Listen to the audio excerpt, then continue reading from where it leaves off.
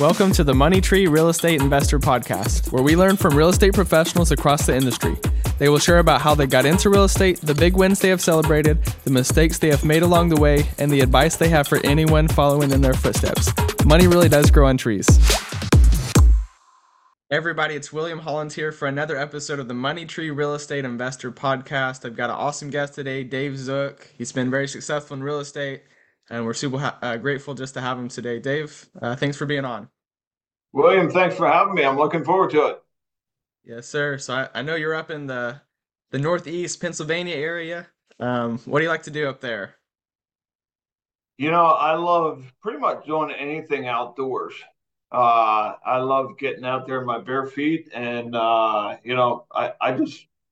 like flying. I like hunting. I like biking. I love being in the outdoors. Same. Yeah, I got to go to Pennsylvania a couple different times and ended up hiking at a state park up there. I think it's called Salt Creek State Park. Oh yeah, I've I heard had of it. had several beautiful waterfalls. So we definitely have that in common. I love cycling and hiking, and just being outside is pretty cool. Yeah, I like exploring. I just getting out in nature and exploring and hiking, biking, all that stuff. All of the above. Just get me outdoors. Yes, sir. Yeah, I enjoy the business, and I think it's great. We talked about our faith in Jesus before. It's a great opportunity to have a ministry as well, but I certainly would rather be outside. Yeah, well, when you can do all three, live out your faith in business, outdoors, and being with other people, impacting other people. That's about as good as you can get it, right? Yes, sir. Yeah, that'd be the dream. So I'd love to hear a little bit more. How much money have you raised at this point in your career? Um, it's right about 900 million. How long have you been working on that goal? It's about 8 years, right around 8 years. That's awesome. What are some of the skills and the things that you've implemented that have made you very successful in raising money? For the most part, I mean, serving the customer, building trust, delivering, delivering the goods. When you set out and put out a performer or projection, um, anybody can put it on paper. It's what happened to the street level, and being able to then turn around and deliver on what you projected. That's where the rubber meets the road. And so, have we hit all of our performers? No. There's a few times where we've raised, not often, but a few times where we've raised for development. For some reason, in my experience, development always takes longer and costs more than what you thought when you started out.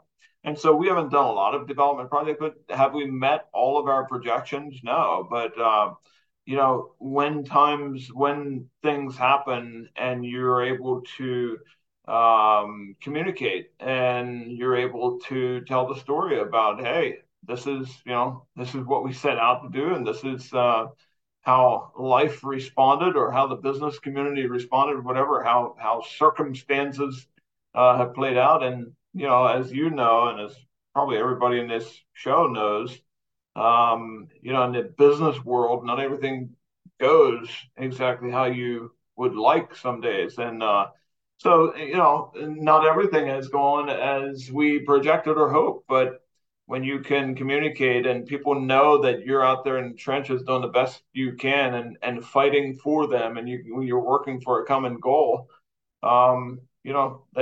that's how you get momentum. This is a relationship business, and without trust and relationship, you don't get very far in this business.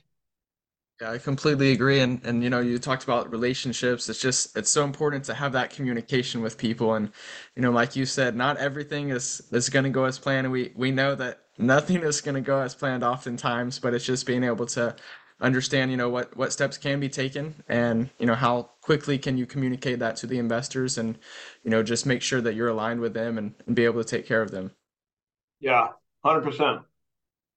So I know you had several business interests before you got into real estate. What were some of the businesses that you started, and why did you decide to start branching out into real estate as well? Yeah, so I was born into the modular building industry. My dad bought a manufacturing business when I was the year I was born, and so I grew up in that business, and I'm still involved in a couple of them.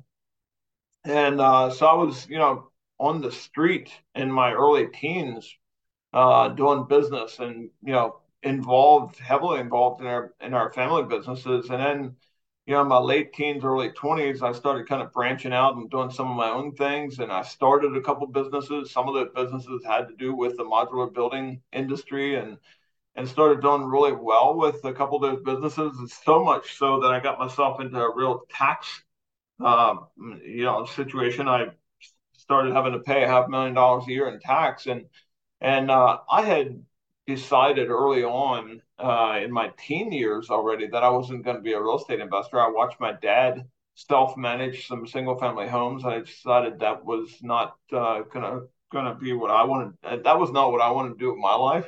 Right? And so I sort of went down the business path. But then I realized that many of these people who I was looking up to, who were doing things that I wanted to do and who were managing their tax liability, were using real estate to live tax efficiently. And I wanted that. And so I really got into the real estate space because I had a tax problem. I wanted to protect myself. So the tax benefits that you received through real estate investing, was it the passive losses? What were some of the things that drew you to the advantages? Yeah, well, uh, I was a student, still am, but I did a deep dive and just really figured out, sort of mapped out a path for myself, and got a really good CPA, and we started working on this together. And I quickly realized that if I became a real estate professional and really started making real estate, my primary, that I could, use leverage and bonus depreciation and cost segregation studies and kind of accelerate depreciation and really use that those depreciation to use those losses to offset the tax liability on my ordinary income from my active businesses. So that was a game changer.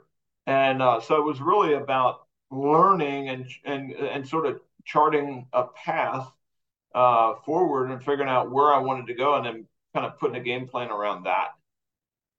Yeah, that's so cool. That's an amazing story. So obviously you've been successful in business, you've been successful with several different classes at this point. What types of assets are you investing in real estate these days, and how do you kind of decide when to make that pivot? Yeah, so I really, the asset classes that I take out to my investor base is really just a reflection of my own portfolio.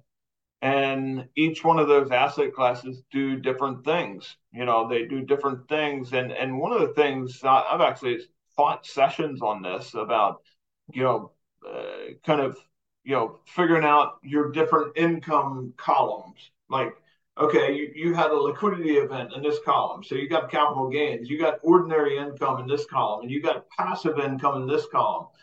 And so figuring out, okay, what does that look like on the income side? And then figuring out, okay, well, what assets can I use that give me depreciation to offset those specific buckets of income, and help protect or offset the tax liability on those specific buckets of income. So when I was able to figure out, okay, this asset class over here will take care of my tax liability on my capital gains event, a liquidity event of some kind, or this asset class over here will take care of will shield the tax, will shield me from the tax liability on my ordinary income.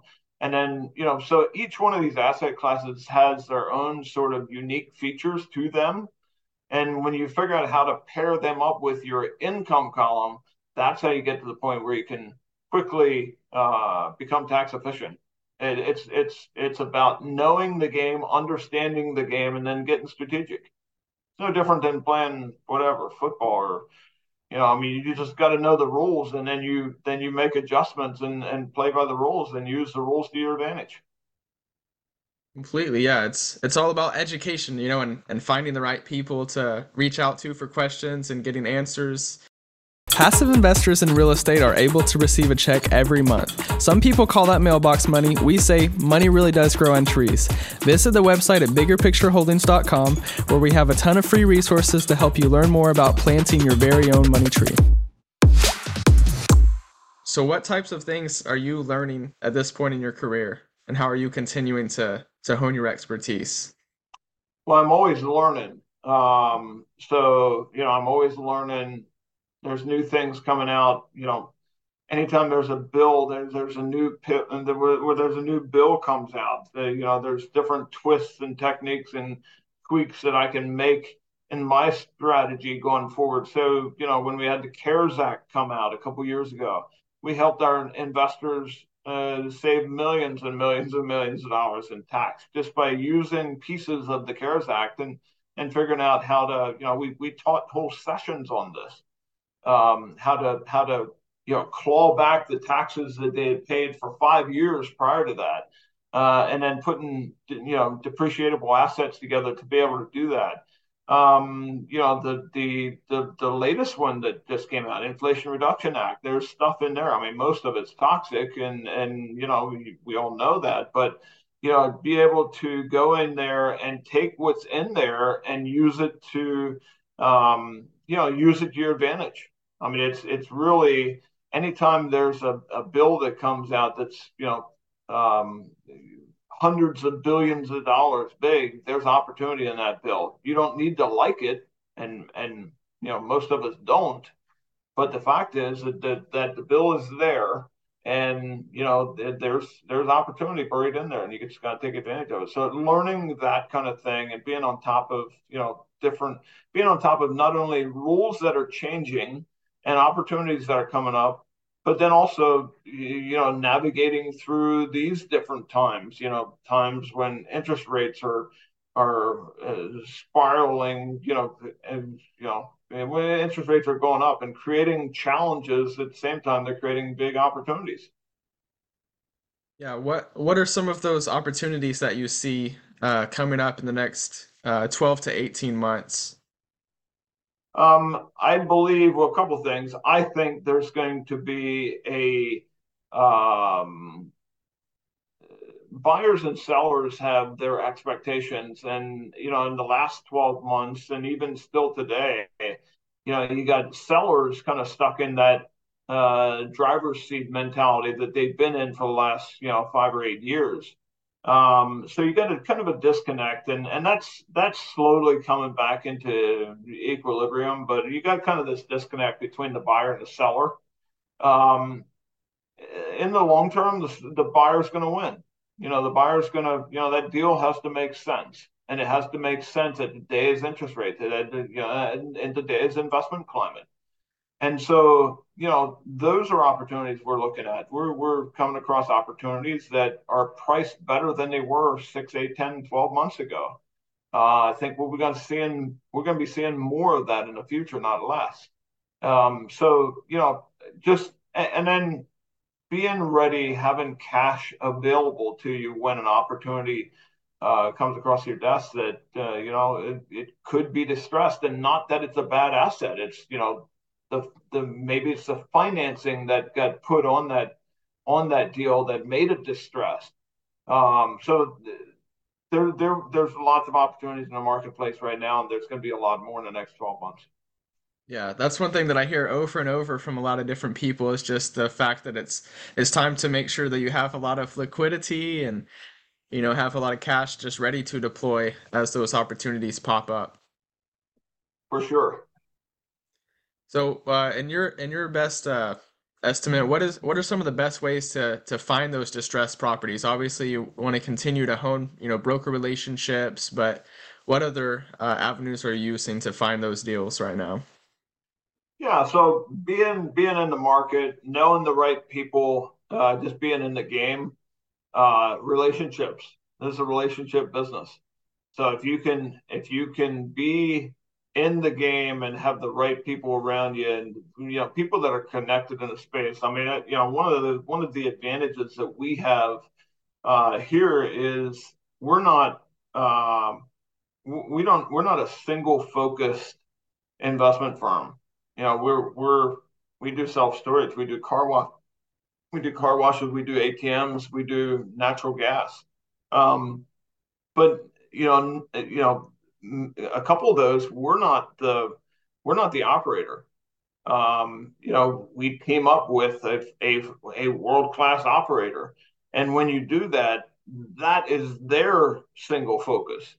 It's not our single focus; it's their single focus. And when you can tap into their network and their relationships and who they are in the marketplace, I mean, there's power in that. So partnering with the right people who are very well connected in the space gives us a little bit more of kind of a broader range of, just the ability to tap into that space by making a few quick phone calls and tapping into the real authorities in that business. That's awesome. Yeah, no, I definitely appreciate having you on. I've certainly learned a lot. So I know you also invested in some cryptocurrency as well. I'd love to kind of hear your thoughts on where crypto's at this point. Well, I believe Bitcoin will be higher in the future than it has been in the past. And so, I take a long term approach. The older I get, the more important it is to me that I don't need to know when it happens. I just need to know that it will happen. And meaning that I don't, my time horizon has extended a bit. Like I don't need to have that return in 12 months. I just need to know that it's going to happen in 36 months or 60 months, or, and so I take a longer term approach to some of those things. And I just think that based on what I'm seeing in the market, based on uh, the number of users, based on institutional adoption, based on what I'm seeing the institutional players and the trading desks are being set up by the big five banks and those are all to me bullish signs. So to me, it doesn't really matter if Bitcoin goes to 70,000 next year or 3 years from now. I just believe that there's some upside there. So, and really, it's a protection. I mean, here's the thing. Here's my take on that. When you live in a society with a whatever a 7 or 8% inflation rate, so now you take that over, a 10-year time horizon. When I would much rather um, I would much rather have they take a risk when there could be big upside with a potential for some downside than be 100% in dollars where I know that we're going to have a lot of downside. So that's not like a risk. That's not, I mean, that's pretty much baked in stone. And so, the idea that I could take a risk and maybe get some downside by investing in Bitcoin or cryptocurrency or some of that. I mean, if you're in dollars, I mean, it's pretty much baked in the cake. So you can have it either way you want. You just don't have a ton of upside in being in dollars, and where you could have some potential upside in Bitcoin. Yeah, I love that mindset. I think, everything about investing, it's really just education and mindset, flipping all these misunderstandings and like these things that like are holding us back. It's just finding the right people, learning the right things and being able to understand the risks involved. Yeah, no, I agree. Well, that's awesome. I've got just two more questions for you today, Dave. Question number one is what are some of the lessons that you've learned along this journey, and any advice that you'd have for other people looking to invest? Um, don't focus on the short term. This is a marathon, not a sprint. Um, put more focus on the team and the quality of the team and the quality of your partners than on the uh, projections on a spreadsheet. Anybody can put anything they want. I used to get all excited when I'd see, oh man, look at this. I'd have like 5 or 6 or 10 different deals, and I'd be looking at it like, okay, but this one has the best return. This one's going to get me the highest, IRR or cash on cash return, whatever. Today, it's much more about who cares about the pro forma. I want to know about number one, it's got to be an asset class that I believe in, that I'm bullish on, and number two, it's got to be an operations team that can execute the plan that I trust, that I love, that's on top of their game. I love doing business with A players. So focus on the team, surround yourself with great players. Yeah, I love that. That's great advice. Last question for you today is, what's your proudest accomplishment so far? That could be real estate, that could be family, just in general, or a mixture of multiple. Um, Probably. So my biggest accomplishments, I would say, is when I see my children become uh, successful human beings that provide value in today's society. So if I can do that well, where they also embrace our faith, where they go out and provide value in our society, and they're not a drain on society. I'll go with that one. Yeah, I love that. That's awesome. Well, Dave, it's been great learning from you, and really glad to have you on today. Thanks for having me. I enjoyed it. Like and subscribe below. A new episode will air every Tuesday at 7 a.m. Are you looking for more content? Visit our website, biggerpictureholdings.com. And remember, money really does grow on trees.